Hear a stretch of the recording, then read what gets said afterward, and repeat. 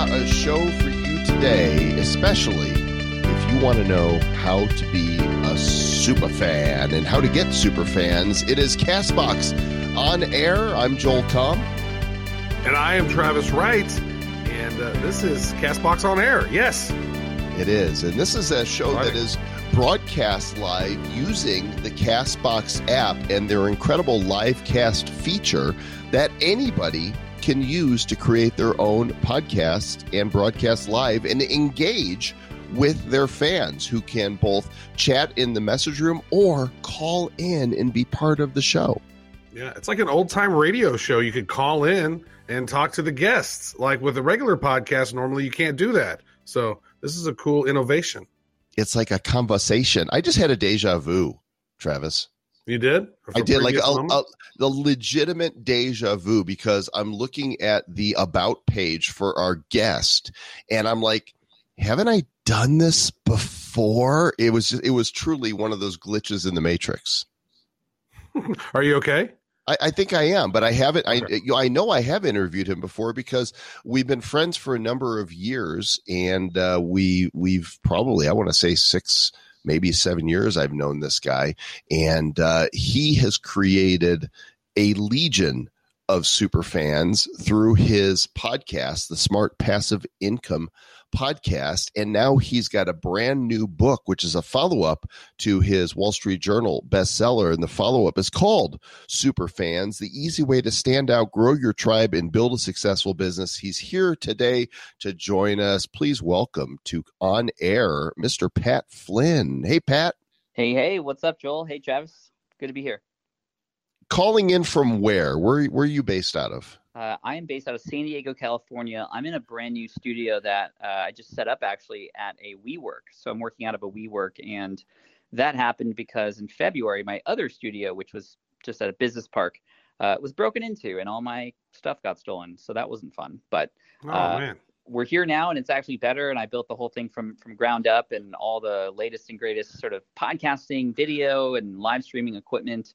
And we've been having a lot of fun with that. That's cool. So you have your own. So you just basically are renting an office there monthly, and you just converted it into a badass podcast booth, video booth. That's absolutely right. And actually, one thing that we're doing is, as we are building it out, my videographer and I, we're sort of filming the entire build and sharing sort of what we're learning along the way. So we recently did a bunch of videos about the soundproofing, because when you first walked into this space, when it was empty, it sounded like a church.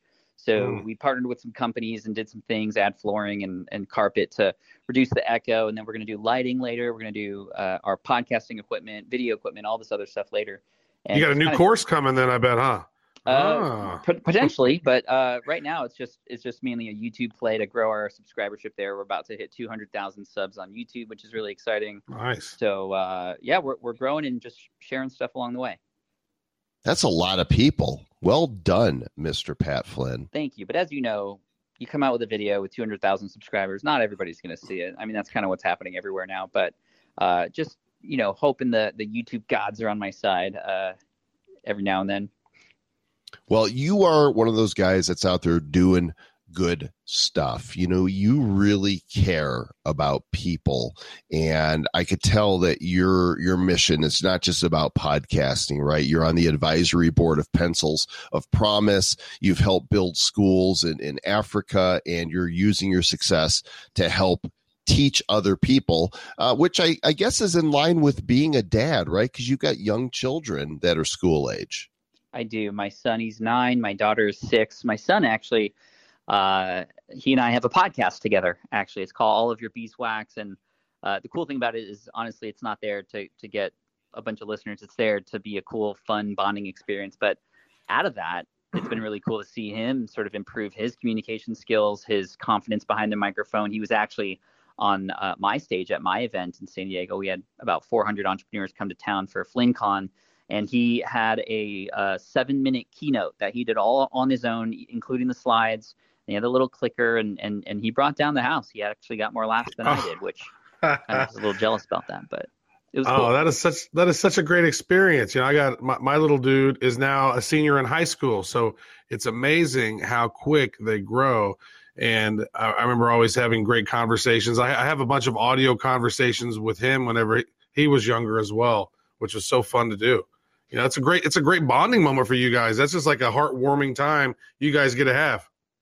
Yeah, totally. And you know, he is now building small businesses. They kind of do that at school every year, which is really fun. And he kind of is there running the show there for his company. He built a company last year for the school that sort of culminates at the end of the year. It's sort of a year-long project. And, you know, they have me come into the school to talk about marketing, and they have other people come in to talk about logo design, and then they have to like build their own companies. And at the end of the year, they have all the students selling their goods to the entire community, which is really neat. And his company is called it was called Up Vinyl, and they took old vinyls from events, and you know, those old like soccer banners that you use for like 1 year when you take photos and then you like never use them again.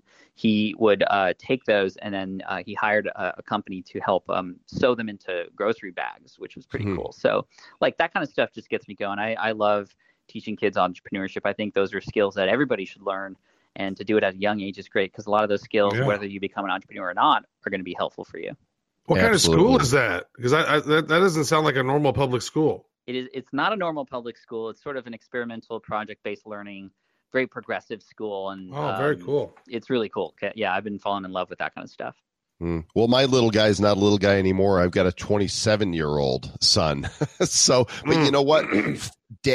Fathering never stops, you know, and you transition into more of a friendship than the parent role. But, you know, I think you always need your parents, and education in learning, you know, never stops. So let's jump into some meat here, because I know your fans that are popping in, you guys are going to come up with some great questions, but I want to start off by talking about Smart Passive Income. You know, the mission of this to teach people how to generate passive income and be in business for themselves. You know, where did that come from? Yeah, I mean, it came from the fact that in 2008, I was set off to be an architect. Actually, I went to school for architecture. And then in June, actually a couple months after proposing to my girlfriend, I was told that I was going to be let go. So the timing was pretty bad. And of course, this was during the recession. But out of this, I discovered this world of online business. And I had built an online business pretty quickly after I got laid off to help people pass an architectural exam.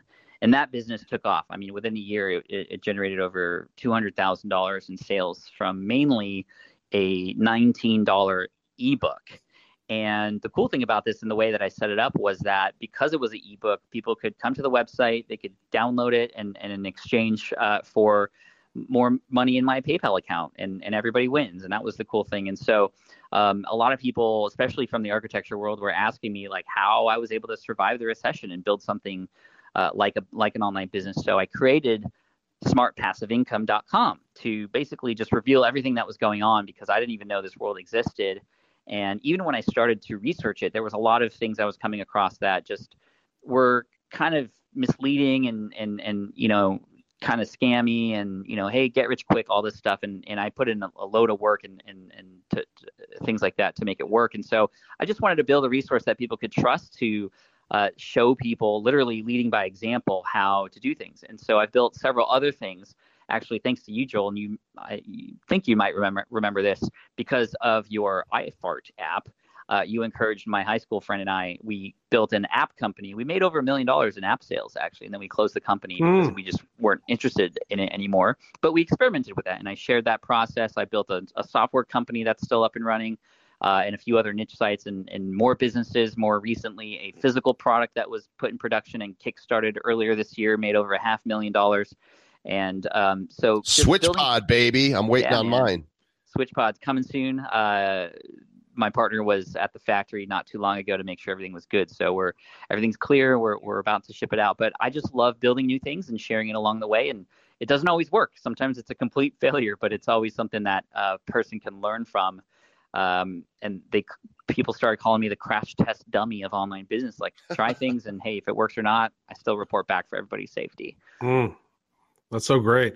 So let me ask you this then. So say there's a new entrepreneur who's thinking about starting their business, or it's got something going. I'm sure there's people listening right now that are in the chat. Like, what advice do you say is like, hey, you want to make some extra money online? Like, where do they begin? What are some of the first steps they need to consider? Yeah, I mean, number one, you just need to believe that it can happen. I think more than anything, it's a mindset thing to become an entrepreneur, to start making money online. Once you realize that this can happen, then it opens up the possibilities for you.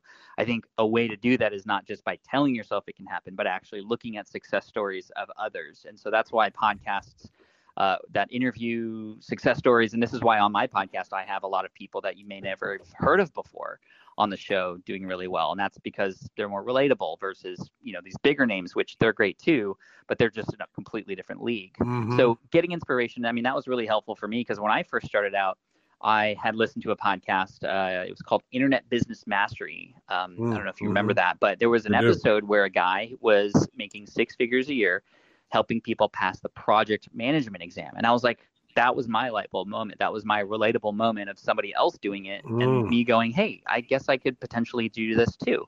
So that's number one, just the belief, because like Henry Ford says, whether you think you can or you can't, you're right. Beyond that, it's really important to understand that you don't need to create the next Uber. You don't need to create the next fidget spinner. I think a lot of people who start businesses kind of aim for that. And I think that's okay. But the problem is, like, those are called unicorns. Those are things that are huge that are just very unlikely to happen, which is why they're called unicorns. I think like the iFart. After we created the iFart app, there was dozens of copycats, and none of them had any legitimate success. Right. And they go, whoa, that worked for Joel. And I think what you need to find is what works for you. And I think the most important thing is that you need to make you need to solve somebody's problem. That's really what all businesses really do. And that's how you build a long-term business. If you can find a group of people, a target market who has a very specific problem, find one person that you can help. And that this just makes it so easy. Just find one client who needs help with whatever problem is that you're solving and get them a result. And whether you do that for free or whatever, it doesn't matter. Just help them get a result. Because when you can do that, that proves to yourself that you have the ability to help others. That proves to others who are coming in later that you've done it before. And this is why a lot of people struggle when they are building businesses, because they're trying to build the whole course. They're trying to build, everything before even actually having a business that has helped anybody ever yet. And, it's funny because when I was in high school, I remember there was this trend for 1 year where everybody was printing business cards for themselves as high school students. And it had like our name, it had our pager number. I'm dating myself a little bit. But it also had like our skills, like black belt in karate and singer and whatever. But it was like, okay, you have these business cards, great, but like you don't actually have a business. I think before printing out the business cards, before building the website, even before creating your social media handles for your business, find a person and help them. And that is going to give you some great experience to get you that first win, to get a person their first win, and you can just build your business from there. The passive part's a little tricky because guess what? That's actually the last step in the entire process. That's what everybody wants, but you can't have that right from the start. You have to be very active and spend time helping people solve problems. Then and only then can you build it out in such a way that you can either scale it or optimize it or hand off a lot of that work or use software or other to remove yourself from that process. But starting with passive income in mind first is sort of a lose situation. I want it all now, though. Oh, that's no fair. You mean I got to work? But I want an overnight success. And what people don't realize is that they only see, it's kind of like, the bamboo tree, right? That builds this root infrastructure underground for years. And then over 6 weeks, it goes boom and blows up to this huge tree. And people look at that and go, wow, that tree grew overnight. But that's not the truth. I mean, the media doesn't help us either, right? Because they highlight these unicorn stories and they make us all feel like it's just that easy. We just need an idea in the right place at the right time. No, there's a lot of work that goes into it, and there's no such thing as an overnight success. Even those overnight successes that you hear about, right? Like how Harry Potter was an overnight success. Like she just came out with the Harry Potter series and it blew up, but you don't hear about the 15 rejections that she had from publishers and almost giving up and just the years of hard work and denial and all this stuff. I mean, every success story has that. Yeah, that's great. Go ahead, Trev. Yeah, no, that's just great. And One of the things you're talking about there is like one of those core, missions is go out and help other people. And I think Napoleon Hill, he said that is like, if you go out and you give more value than you're expecting to receive monetary value from, like you keep adding value into other people's lives, you are going to help enrich their life, and your life will get enriched as well. And it's been one of those core messages of like, you know what, go out and help other people. That's why I like Mr. Joel Comm. He likes to tell people to do good stuff. And Mr. Joel Comm does good stuff. So that's good. I try to. Yeah. It's that power of the community, right? And you're out there helping people. And you have a community of over 150,000 people that are aspiring, to be a business owner, or they're thinking about doing a business. Like, how did you grow, over time? And how did you discover this super fan process? Yeah, I mean, it was just through and by the way, I love that quote from Napoleon Hill. There's a similar one by Zig Ziglar, which is the one I remember, which is, you will get all you want in life if you help enough other people get what they want. And just using that moving forward has been my strategy. And it wasn't really even a strategy. It's not like, ooh, okay, I'm going to consciously just, put on my helper cap. It's just, I naturally want to help others. And I've noticed over time that the more you help others, the more you get back in return. I often say your earnings are a byproduct of how well you serve others. And so really, it's just been over time, I've been noticing these patterns of when I've had success, and it's always been a result of helping others. And sometimes it's not a direct transaction. It's not, I help you and you buy my stuff. It's very often not that. But very often it's a, hey, let me provide value to your life. And, you might give me a recommendation to somebody who then helps me, or you might have this amazing tip for me because I've been doing something wrong this whole time. I mean, there's so many other ways to add value than just to kind of pay somebody something. So for me, I mean, my first interaction with a super fan, that really is one of the first stories I tell in the book, actually came from my architecture website. Because a lot of people know me now, and they're like, I go to conferences a lot, and I can't even walk down the hallway without taking a selfie or whatever. And it's just the craziest thing. I'll never get used to it. I don't admire. They're Flanatics. They're Flanatics, right? They're a part of Team Flynn, I call them. And I love it, and I appreciate every one of them, and I stay there as long as I can to say hello to everybody. But it's crazy. But my first fan was actually from my architecture website. After my website had been up for a few months helping people pass this exam, I got this email from a woman named Jackie. And in this email, she said she'd been studying for this exam that I was helping people pass for over a year and failing. And she finally found my stuff. She passed. And I remember her because she and I went back and forth a lot on the comment section of my blog and via email. So she was super thankful. She finally passed. She got a raise and a promotion. And she was even like, can I take you out to dinner? And I'm like, I don't think my fiance would be happy with that, but okay, like this is kind of cool that like she would want to do that. But then at the end of the email, she said, your biggest fan, Jackie. And I was like, biggest fan? Like, what? I mean, I'm not an actor or musician or an athlete. That's what we're fans of. We're not a fan of somebody who helped you pass an exam. But what I found out was a couple months later that there was like 25 to 30 new customers who came in that all had the same email address as her, like at the end of her email address. And I found out that she personally had gone and made everybody in her firm not just take the exam, but study through my stuff and actually go and buy my material. She could have just shared it with them for free, but she went further and had everybody buy my stuff for me. So that one person, one Jackie, turned into like 30 new customers. And it just made me realize the power of what one person experience can have to help you support what you want to do. And this combined with Kevin Kelly and his 1,000 True Fans essay, which was very important for me in the beginning as well, just made me realize that, wow, I got to focus on people's individual experiences, my brand, because every individual could lead to a major game-changing event for me, just like Jackie. And so in the beginning, when I was starting Smart Passive Income, I definitely made sure that I replied to everybody. I made sure to go above and beyond with helping them. And in return, I got this amazing support, and it just kept growing and growing and growing. And that's the cool thing, and that's what I teach others to do. And the idea of 1,000 true fans, it just I love that theory from Kevin Kelly. This was an essay written back in 2007. And the cool thing about this was it basically said, hey, if you're trying to build a business and a life and earn a lot of money, you don't need a blockbuster hit. You don't need to have a gazillion viewers. You don't need to have a billion products sold.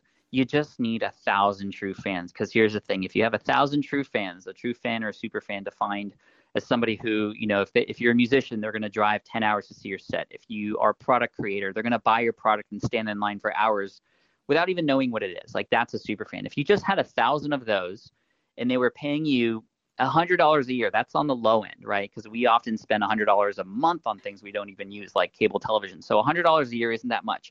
1,000 times 100 is $100,000. There's your six-figure business right there. So instead of focusing on, let's get a load of people, let's get millions of followers, I want millions of subscribers, let's just get 1,000 true fans. And if you can do that, the cool byproduct of that is those 1,000 true fans are going to grow your audience to millions, because they're going to be ambassadors. They're going to defend you from trolls. They're going to be here to support you no matter what. And so that's what this book teaches you how to do. Kevin Kelly was the theory and the what. This is the how. This is the how-to and the recipe guide for building those super fans over time. A legion, an army of fans, as it were. That's good advice. We hear all the time, and people come to me, and I'm sure you hear it more than I do. I've got a great idea, right? I've got a great idea. When somebody comes to you and says that, what's the first thing that comes to your mind? That's funny. Literally the first thing that comes to mind is, okay, I'm imagining, what are you going to tell yourself to get in your own way of making this idea actually happen? And it's because we're always the ones that stop us. I mean, there's external things that can stop us, but oftentimes even those are internal mental thoughts that are hurdles or brick walls that stop us. So, for example, one might be, I just don't have the time to do this. And you think that's an external, well, there literally isn't any other time, because there's this other thing I have to do and this other thing. And thus this idea will just remain an idea. But really, when a person says, I just don't have the time, what that really means, if we were to translate this, is there are things that are more important for me to do than this right now. The priorities aren't there. If you really wanted it to be done, you would make time for it, just like we do with the things that are important to us, like our kids and our livelihood and such. And so the thing, and this goes back to my story, the reason why I actually became successful was because I got laid off, because I didn't have a plan B, because I had to make it work. My back was up against a wall. Therefore, I actually did things that I wouldn't normally have done. And so whenever a person goes, I have a great idea for this, my first thought is, okay, how are you going to probably stop yourself? And I want to be there for support, of course, when they say these things. I think it was Les Brown who had said the most expensive, the richest place on earth is the graveyard, because that's where all the ideas, all the innovation that never actually happened lies. And when I heard that, I was like, wow, that's so true, because imagine how many great things there could be in this world today if people just didn't listen to that voice in their head that said, no, you're not right for this, or you don't have the time, or you don't have the money, or you're not qualified, or there's other people better than you. Yep, it's that doubt that goes through people's heads that just eats at them sometimes, right? It's crazy. Exactly. Right. Exactly. Yeah. So let me ask you this then. So, there's a progression of your fans here. If you talk about it here in the book, which I thought was really interesting, is that you're taking your casual audience to an active audience, then an active audience to a connected community. How do you, because, I think a lot of people, if they have a podcast, they have some that's, there's an active audience there. What are some of the key steps of turning that into a connected community though? Yeah, and thank you for mentioning this progression. This is what I call the pyramid of fandom, because the truth is, when people find you for the first time, that's not when they become a fan. They become a fan because of the different experiences you create for them, or as I like to say, the magical moments you create for them over time. I mean, think of the first time you hear a cool song, right? It's like you're not immediately a fan of that band if you've never heard of them before, but that's your trigger. Like, oh, this song's cool. Let me dig into their album. Let me then, maybe check them out on YouTube, and then I'm going to go check them out at a concert, and then I'm going to go VIP access. Then I'm going to go backstage, and now I'm like spending thousands of dollars on their stuff. It happens over time.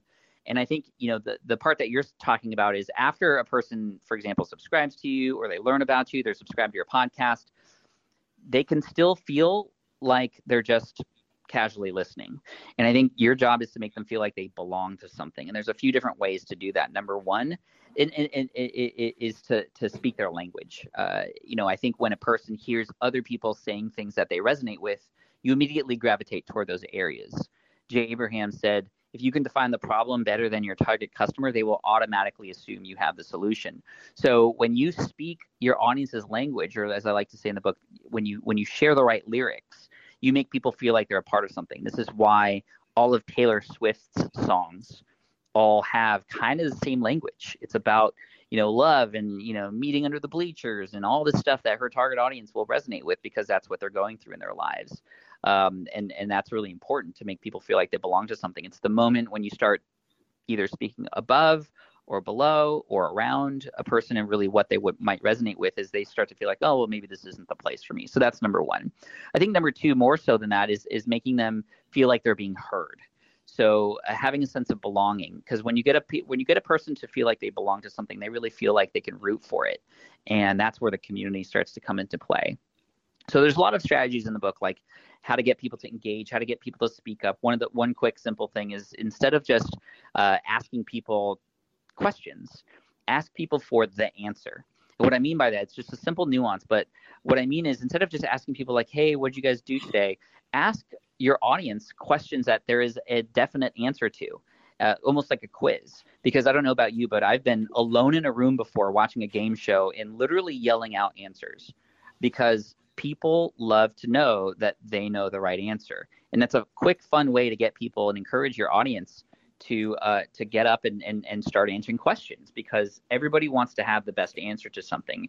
And what people need is they just need permission for you to do that. So that's one way to do it.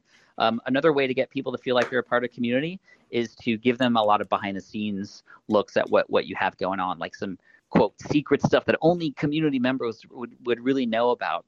The example I use in the book is like In-N-Out Burger. If you've ever been to the West Coast, you might have run into somebody who has been to In-N-Out, and they're likely going to tell you not just how great the In-N-Out burgers are, but they're going to tell you something like, hey, make sure you get the burger animal style. It's not on the menu. It's on the secret menu. You can get your fries animal style too, with the sauce and the onions and the cheese on it. Everybody who is a fan of In-N-Out will tell you that, because it makes them feel special that they're the ones to introduce that to you. So giving your audience those special things that they can then take and share with others, because that empowers them, makes them feel like they belong to something even more. Mr. Joel Come will go, ew, no, Five Guys, way better. Oh, Five Guys, okay. Five Guys is way better. I'm a super fan. It's no contest. Sorry, everybody else, but yeah, it's something about California. It's like, I think there's a nostalgia thing, that goes with it, and it enhances the whole super fan notion, right? When you've grown up with something, it's not just the food; it's the experience that you have. 100%, right? Which is why another thing I talk about is creating those experiences in person or online, where the community can come together. It's almost like a baseball game, right? It's one thing to watch a baseball game on television and feel like you're rooting for the team, but it's a whole nother aspect to literally be at a game and see the team win and win with them or lose with them. And if things go right, you're high-fiving people that you don't even know, because it's just bringing that community together. And of course, as a result of those experiences, you have these memories that you could take home with you. You talk about the game on social media or on the next day at the water cooler. You're wearing the cap. You're spreading the message of that brand. Like, great things happen. The example that I use in the book is my wife. So she's a super fan of the Backstreet Boys, a boy band. Somehow we ended up together because I'm an NSYNC fan. So I don't know how that worked out. But, she was like, I want it that way. And you're like, bye, bye, bye. Yeah, dude. Spot on, my friend. I love it. So she talked about her first concert and what that experience was like. So, she got the tickets and it was months away. So of course it was like an event that she could look forward to. She would talk about it. She'd wonder what it would be like to see them. She was even like talking with her friend she was going with about like what they were going to wear. I'm like, why does it even matter? They're not even going to look at you. But anyway, then she remembers that day and how great it was. She remembers vividly the set list and everything that they played. She even met some new friends who were next to her. Why? Because they all had the same love. They all had the same commonality. It was this boy band called the Backstreet Boys. And she made some friends even at that concert, which is pretty cool. And we could do the same thing. We can go to meetup.com and set up a meetup. And yes, it's not quite as extravagant as a big stage, but you're bringing your people together. And that's the thing. Like, I remember one thing I do when I go to conferences, you guys, is I often rent out a restaurant, or I just meet at a coffee shop somewhere, and I'll let my audience know, like, hey, I'm going to be here, would love to meet with you. And it's always fun because I get, a wide range of people to come in, and they all have that one thing in common, and that's they listen to the podcast or they follow my blog. But it was funny because one time I did this in St. Louis after an event, and at the end of the night, there was a woman there who I hadn't seen the entire night. It was like 4 hours, and I felt bad because I was like, oh, I'm sorry I didn't get a chance to talk to you. So I went up to her, and I was like, hey, I saw her name tag was like Jennifer, and I was like, hey, Jennifer, I'm sorry we didn't have a chance to meet. And she's like, Pat, don't take offense to this, but I didn't come here to see you. And I was like, huh? And she was like, no, like, I hear your voice every day. I listen to your podcast. I love it. It's great. But I never get a chance to see other people just like me. And you've provided that today. And thank you for that. So she was like going around the whole night meeting people and felt great about that. And she even met some potential business partners there too, she said, which was really cool. So just shows you that people want to find other people like them. And you as a creator, as a podcaster, as a host, or what have you, you have the ability to at any moment create these nice little gatherings and meetings.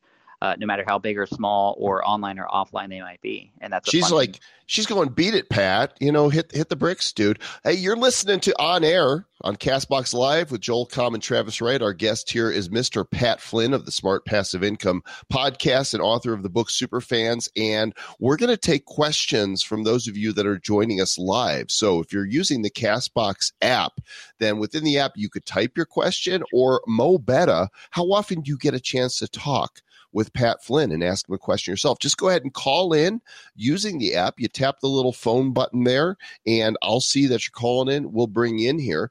And while we're waiting for those to come in, Pat, we talk about passive income. There's a lot of people that want multiple streams of passive income. I don't want to just make money over here. I want to make it over that and over that and over that. And if you look at, you used to have your income reports, and you would show in your income reports all the different ways that you make passive income multiple ways. So what do you tell people that want to do that? I say that's great. Diversification is important because when your sponsorships go dry, then you can still rely on your online courses. When your online courses, if those were to go down, then you can rely on your affiliate marketing. I think it's important. I think that a lot of people are actually missing out on easy opportunities, relatively speaking, to generate an income, especially through things like affiliate marketing, because we all recommend things to others. You might as well get paid for those recommendations. But I always say, especially for those that are just starting out, pick the one method or the one thing that will get you there sooner than later. And that's a huge thing because, I have my own story of my very first dollars online. I put AdSense on that architecture website before I had my own product, and I made $1.18 that day. Hey, where did you learn about AdSense there, Pat? There was this book by a guy named Joel Comm that was really key in helping me understand where to place these ads. How nice. I see what you did there. Oh, nice. And we have a caller. I'm going to cut in for just a second, just because the other JC, Preston, is on the line. JC, what's up? Hey, guys. How you doing? Good, what's man. Up, JC? Hey, Pat. How you doing, buddy? I'm doing good. How's your podcast going? I know you have one. And It's going. It's session 156 coming out this week. 156. So, nice, man. Yep.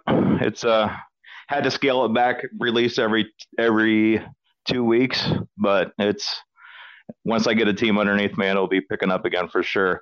Hey, I got a question for you though. What, if anything, did you change between your process of writing this book versus your Will It Fly book? Oh, great question. And shout out to you again, JC, and your podcast, Angles of Latitude, which you put here in the Castbox chat, which is another reason to be live on these shows. So the book process this time was very interesting. Will It Fly was a complete drag. I actually struggled with it for over a year before I actually hired a coach to help me through the process, who really helped me mentally through that process. And I'm very glad I worked with him. So I figured, okay, this time should be a little bit easier. But guess what? I didn't have any time. I didn't have any time to write it because I had an event to plan and all these other things going on. There literally was no time. So what I ended up doing was I hired a company that some of my friends have used before to help me write it. And I was a little bit worried about that because the idea was going to be, okay, well, they're going to do all these interviews for a few months to help me write this book. And that way the stories are still mine. It's still my voice. They're just helping me extract the information from my brain through my voice. And being a podcaster, that was much easier. I could get several more words per minute than if I were to write it down. And I was like, okay, I can try that out and do it. So we did that. I went through 2 months of interviews, the same person interviewing me a couple times every single week. It was actually a very, very long process. And at the end of this process, they would provide you with 1 or 2 chapters in quote, your voice, and you would kind of approve it or change things. And I remember getting my first version of that and going, whoa, this does not sound like me, especially because there was a lot of personal stories and things like that. So I was very hesitant. And I was like, okay, try another chapter. They tried another chapter. A few weeks went by. I got the manuscript, and I was like, this does not feel right. Like I just am not comfortable with this process. And a lot of people are, and that's fine. But for me, I wasn't. And then they felt bad. They were like, oh, we let you down. Let's try again. Different interviewer, different manuscript writer. And I was like, all right, like I believe in this process, and I think we can get something good. So we literally went through the same process again with more people. They were so generous. And I got the thing back, and it just did not feel right. And I felt terrible because that was a lot of time, but I also didn't want to promote it and publish it in that way because it just didn't feel like me. So I was like, you know what? I guess I'm not going to write this book. So that was tough. But November 2018 rolled around, and there's this thing every November called NaNoWriMo, which stands for National Novel Writers Month. And I was like, maybe I can, just for a month, put my head down every single day and write as much as I can and see if I can churn out this book. Now, it did help that I'd gone through the process of these interviews because we had a very clear outline, which was great. But that's what I started with when I went through NaNoWriMo, and I wrote every single day. And I was going to hold myself accountable by sharing how many words I was writing every single day with my audience. And so I was playing a little game. I was like, hey, if you can be closest to guess how many words I write per day without going over, I'm going to give you a prize every day. And I gave away Will It Fly actually every day. And I remember the first day people were guessing like 3,000 words, 3,500, 2,500, 5,000. I was like, oh, thanks guys. This is really encouraging. First day, I wrote 400 words. And it just felt, I was just like, oh my gosh, I'm going to let everybody down. But I wanted to hold myself accountable. So I let everybody know, hey, nobody guessed right. I got 400 words, but I'm going to continue to write tomorrow. Throw in your guesses for tomorrow. 200, 300. You got this, Pat. And then, every day I wrote more and more and more. And I didn't finish by the end of November, which was the challenge. I finished on my birthday, December 6th. And that's when the first draft was born, and it was fully me, all me.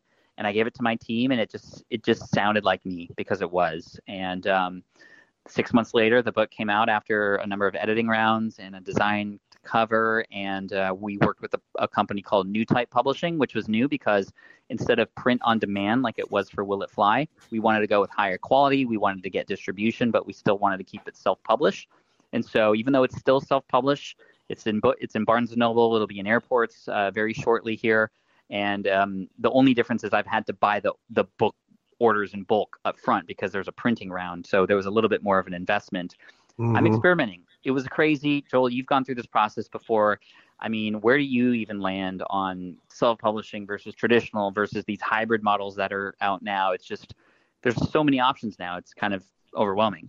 Absolutely. We've got another call from MetaMinds. Meta, are you there? Yes, I am here. Hello, everyone. Hello. What's on your mind, Meta? So, thank you for doing this. Hello, Pat. Hello, everyone else. I'm chatting to Joel and Travis. Yes. Yeah, so basically, I don't know. I just kind of wanted to put out where we're at with our podcast and just get a bit of advice, I guess. So, my friend and I started a podcast 30 weeks ago, and we've been doing an episode every single week, progressively growing, progressively building an audience and bringing on bigger and bigger guests and trying to like really build up a community. And we've started thinking about like monetization options, which we've been thinking about obviously when we first started, but we knew that we had to put in the work and kind of start building everything up. But I guess I'm curious about like in terms of credibility and in terms of the actual growth and progress. Is there a point that you think we should start going to that monetization model? Is it too early right now to go into it? Or is it fine to start doing that? Because we've looked into like approaching sponsorships or starting to write a book or doing a course. And we've got all these ideas, but it's also like we're only 30 episodes in. Is that too early to start really thinking about pushing that brand further? That's a great question. I'm going to drop and let you listen to Pat's answer on that. Yeah, this is a great question. I think that even a brand new podcaster who's starting from day one, episode one, can begin thinking about monetization. I think it's great that you're thinking about it. And honestly, any time is the right time, as long as you're doing it for the right reasons. I think if you're going into sponsorships, it's a little bit more difficult to do it sooner because a lot of sponsors and advertisers are going to look to see how many downloads you have, and they want that reassurance that, yes, they're going to get listens and whatnot. However, I do know a lot of podcasters who just have, a few thousand downloads per episode as opposed to the tens of thousands that you might expect to need. And they've worked with companies privately because those companies know that audience is very targeted. So if you have a very targeted audience, that may work out really well in terms of sponsorships. However, there's a couple more opportunities that you might be able to have right in front of you for monetization. For example, affiliate marketing. Are there any products that your audience is already buying? You can, even if you have a community already, a quick way to know that answer is just to go, hey, what was the last thing you bought that was really helpful related to X, Y, or Z, whatever it is that you're teaching and talking about. And they'll tell you, oh, I bought this, or this product was great. And you can use that to then reach out to those companies and go, hey, my audience really loves you, and I'd love to have you on the show, for example, or I'd love to promote your product to my audience. That even may set up a sponsorship opportunity. But I love the affiliate stuff because that company doesn't need to worry about losing money. They only pay you when you make sales for them, and that's through a commission. And there are likely products on Amazon that you could even promote right now as well. And just to get your feet wet with that, I think it's also great to think about, something like that is your own, like a book or a course or something like that. But I would never want to guess on that. What I would recommend is having conversations with your audience to see exactly what you can provide to them. And that may be a book. It may be a course. It may be coaching. It may be other.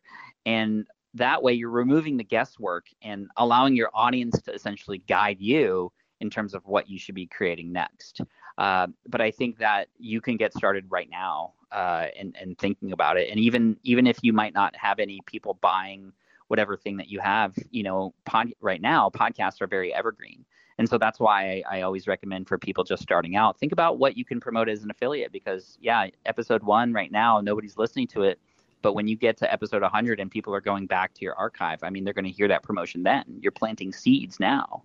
So those are just some high level thoughts on what you can do for monetization. But I think the biggest thing for you would be to listen to your community. I would also think about using your podcast now that you have 30 episodes in a community that's building.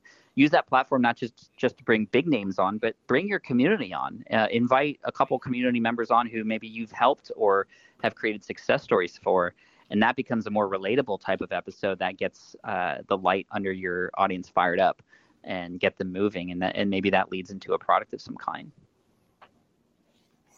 Yeah, you know what? I want to say this, Pat, is that, I think just the title of your book made me stop and think. It had an impact on me because, we were standing there, we're like, oh, we're going to go see the Pat Flynn's thing here at Podcast Movement Cool. And then I saw the book and I was like, super fans. And then immediately I started thinking, wow, I've not actually ever framed it like that, of like making the fans so, just the important, and having the top ones sort of bubble up to the top. So immediately it made Joel and I start, thinking about how do we sort of surface our super fans. And we've already taken action. We had our 300th episode for Bad Crypto happened last week. And for our 300th episode, we scheduled time on Calendly. We had like 15-minute blocks, and we had 8 different people signed up almost immediately. And then we interviewed them, and then we compiled all of them on an episode. And it was episode 300. It was a fan appreciation episode. That's cool. So those were your listeners that came on. Yes. Yep. That's awesome. Yeah. How cool would it be for somebody brand new who's never listened to you before to hear listeners just like them on the show too? Like, that's empowering. That's like, wow, this this is more than just a podcast. This is a community. That's great. Well done. Well, it acts as a testimonial to, let people know, oh, wow, people actually listen to these guys. We've got Aaron on the line. Hey, Aaron, what's happening? Aaron, are you there? It says you're connected.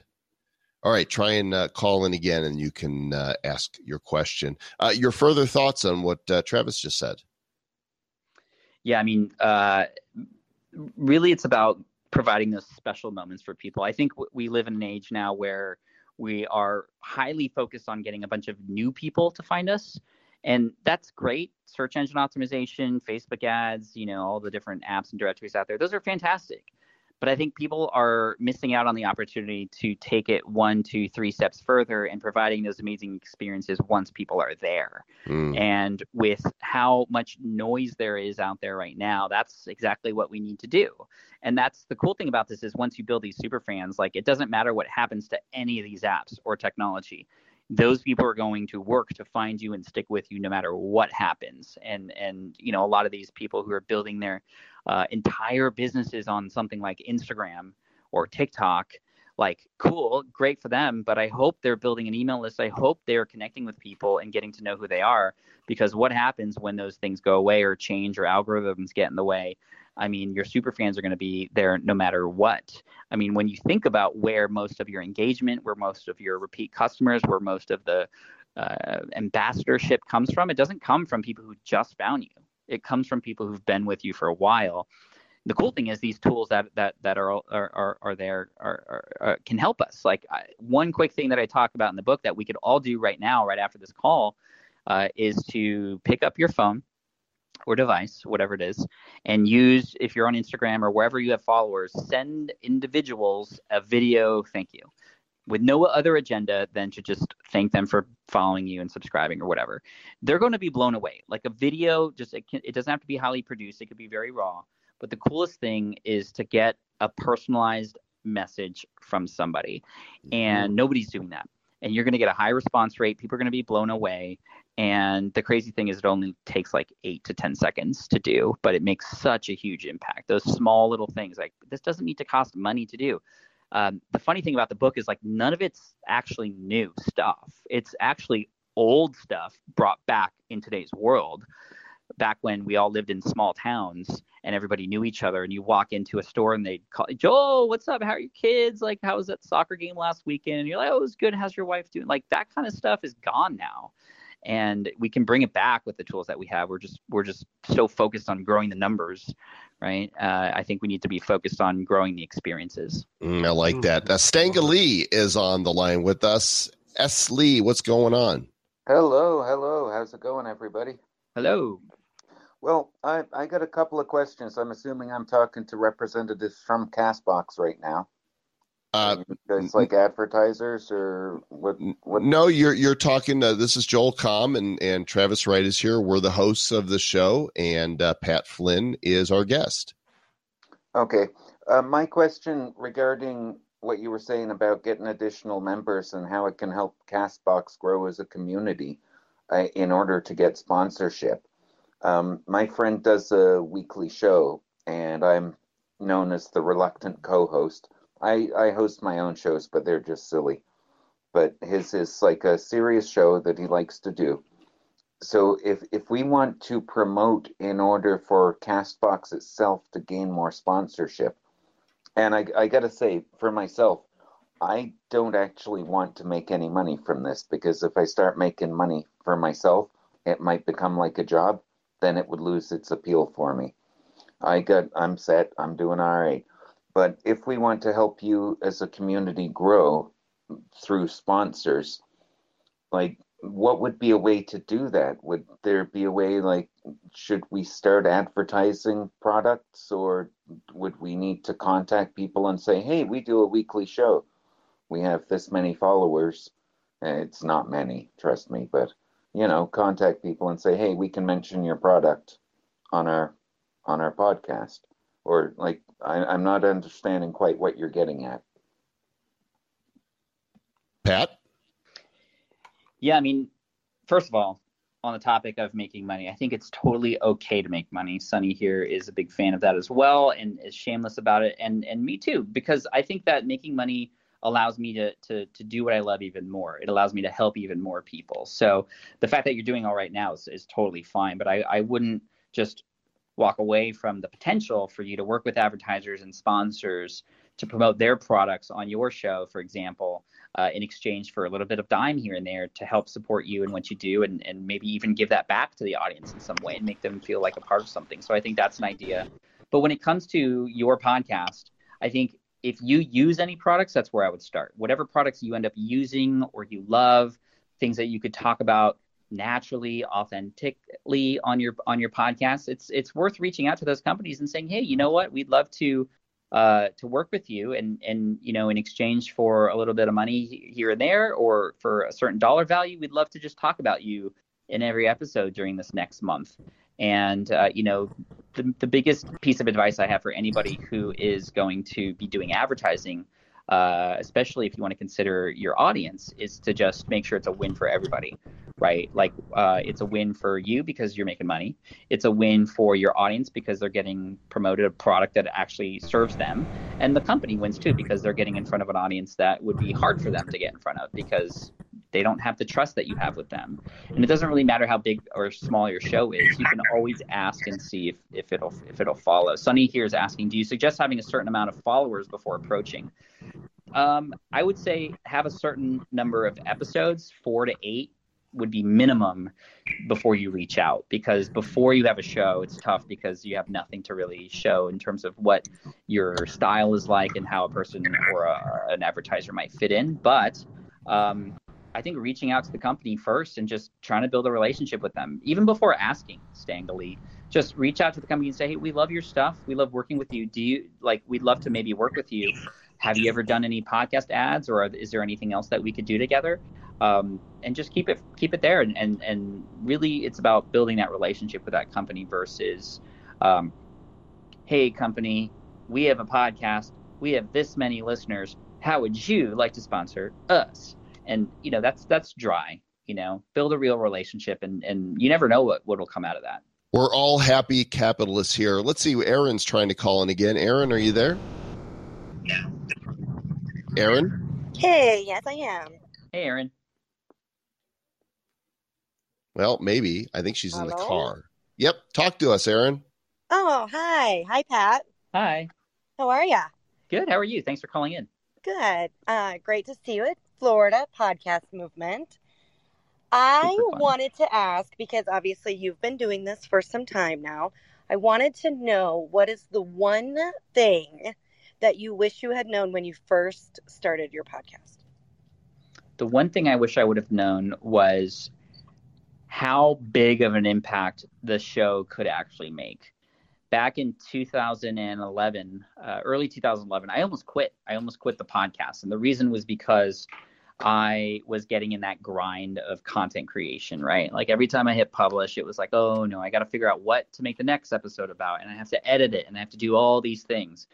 And it wasn't until I received a very special email from somebody that I realized just what kind of impact the show could make, which after learning about that made me go all in on it. It made me go much deeper into it and explore how I can help even more people. And the email I got was the subject line was, please read, you saved my life. And the email was like pages long. So it was a good subject line. I'm not saying everybody's subject line should be you saved my life just to get clicks, but it actually was it was actually a story. And the story was this person who was in Poland. A year and a half before I received this email, they got in a terrible snowboarding accident and had broke both of his legs. And he was unable to work, unable to support his family. Terrible situation. He even included x-rays in his email. And he said when he was on his bed, super depressed and unable to move, he found my podcast. And he said that he felt like I was his coach. He felt like even though I don't teach physical therapy, that I was helping him through the toughest time in his life. And he mentioned a particular episode that I created where I was helping people with their goal setting to create, and this is what I teach when I teach goal setting, is to reach so high that it feels almost impossible. Not impossible, but almost impossible. So with two broken legs, he decided he was going to run a marathon in a year and a half, and was working toward that. And he shared this picture at the end of his email of him on his legs crossing the finish line at this marathon that had literally just happened a week before I received this email. And he was holding up a banner, and on the banner, it was in Polish, but he translated it. It said, "Thank you to his wife and kids. Thank you to God." And right there, it said, "Thank you, Pat Flynn." And he was crossing the finish line with that. And I was like in tears because I was almost about to give up on my show. And it made me realize that you may never even know who is listening on the other end and the impact that you might have on their life, but you have to keep going.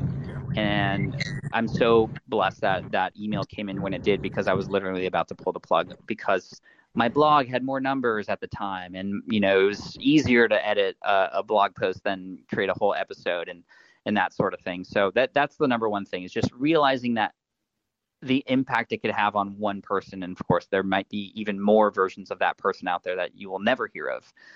So that's number one. And number two, I wish I just gotten started sooner, because of the impact, but also because of the impact it's made on my business.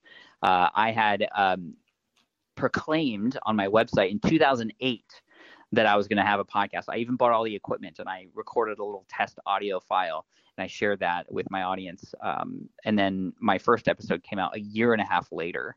And I think for everybody listening who has yet to start a podcast, I mean, podcasting is starting to come mainstream now. There are still less than 1 million podcasts. Compare that to over 500 million YouTube channels. I mean, now's the time to start if you haven't already. And I only wish I started sooner, because it's just made that much of an impact on my business and my life. Hey, Pat, I have a question around, you were talking about advertising and making sure you had a product or a way to make money back with your advertising.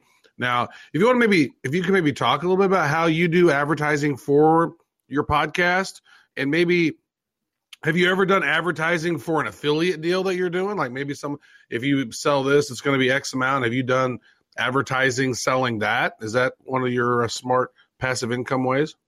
Yeah, I mean, I've used the podcast. So, for example, I am an affiliate for an email service provider called ConvertKit. Full disclosure, I'm also an advisor for the company now. But anyway, they don't do podcast sponsorships. However, I have, at the end of my episodes, every once in a while, we'll go, and by the way, if you'd like to get, your free 30-day trial to ConvertKit, go to this website, right? And that's not anything that even they asked for. That's something that I put in there myself, in the same spot that an advertiser or a sponsor would go, but it's an affiliate deal, meaning every time somebody goes through that link, it gets tracked to me. And if a person ends up purchasing after the 30-day free trial, I get a 30% commission. And I get that so long every single month as that person stays on. So, some of those spots have now run on the show for years now, and they continue to drive new customers because that episode was about email marketing, or it featured the guest. The guest was the founder of that company, or I just happened to mention it. So even before you don't even need a quote sponsorship deal if you are an affiliate for a product. You can just insert it in there. You just can't call them technically a sponsor, because they that wasn't the type of deal you set up. They're an affiliate, and you have to disclose that, at least if you're in the US, to your audience every time you do that. So that's number one. But with the regular sponsorships, meaning a company pays me a lump sum of money for a certain amount of time that I mention their product and or company, and for a certain number of episodes, then usually it's done beforehand, and they give me a special script of things that I need to talk about in a certain time of the show. And in addition to that, usually they have like a special tracking code or a link. You might hear that every once in a while, like use my code this at checkout and you get this. That's so they can keep track of how it's performing. And, usually it's done in chunks of, 2 episodes, 4 episodes, 8 episodes, because I come out weekly. And I give them usually a little bit of a discount if they come in for longer. But I remember when I first started doing that, I was only charging $400 to $500 per episode. And now I'm charging upwards of $6,000 to $9,000 per episode per sponsor, which is crazy. But I mean, I'm over the 6-figure per episode mark now at this point. But it didn't start like that. It's almost a decade in now. But you can start small and it can scale with you. You are a wealth of information and knowledge, Mr. Pat Flynn. And I want to respect your time. I'm so grateful that you could join us here today. Has it been an hour already? It's been, yeah, no I know. Way. Like time flies, right? It does when you're having fun. The website is smartpassiveincome.com. The book Superfans, sold where all books, you can find books all the places, bookstores, online bookstores. Go to Pat's house. He'll sign a copy for you. No, don't show up at his house. Don't come to my house, please. Pat, go ahead and speak to your super fans that are listening right now and drop whatever knowledge you want here in the last minute. Yeah. Hey, Team Flynn. I appreciate you for listening in, especially on the replay if you're listening. And for those of you who have never met or heard of me before, I just thank you for taking the time. I hope that I've said something that is worthwhile for you. And if you'd like to dig in deeper with a lot of my stuff, head on over to smartpassiveincome.com or check out the Smart Passive Income podcast. But Team Flynn, I look forward to hearing and seeing you on the podcast and potentially at FlynnCon next year and all the good places. Just I appreciate your support. You've done so much for me, and I continue to be here to serve you because that's what it's about. And as I always say, Team Flynn for the win. Well said, Mr. Travis Wright. Any last words? That was great stuff. A lot of great information, a lot of great energy, and great questions. So I think that was awesome. Well, thanks, Pat. We appreciate you, my friend. Go enjoy time with your family, and we'll catch you again later. I will do that. Thanks, Joel. Thanks, Travis. Thanks, everybody. Thank you. And big thanks to CastBox for making this happen. Rock on. And this tool, CastBox Livecast, anybody can do this, gang. All you got to do is fire up the CastBox app and sign up. And if you've got a podcast already, then you've probably got some people that are following you, and you can actually send a push notification to let them know when you're live. But if not, you can create your own show here quickly and easily. It's super fun and super easy, right, Travis? It's so true. If Mr. Joel Comm could do it, anyone can do it. Anybody can do it. We've got more on-air episodes coming up here in the near future. You're going to want to watch the CastBox app for the schedule. We've got Lewis Howes is going to be coming up, and also Justin Long, the actor who has a podcast of his own, is going to be on an upcoming episode, and you'll have a chance to ask them both questions using CastBox. That's true. And Mr. Joel Comm will be there. I will be here as well. We will be your Sherpas through the discussion, as we have been. It's been fun. The podcast Sherpas. Of course, Travis and I co-host the Bad Crypto podcast. So if you want to learn about Bitcoin, blockchain, and how the future of digital money is going to impact your life, we invite you to join the legions of superfans that enjoy listening to our show, badcryptopodcast.com. Thanks again to CastBox for providing this opportunity to do this show, and we'll catch you guys on the next show over the flippity flop or whatever that is. So stay bad. The flippity flop. That was good. Yeah.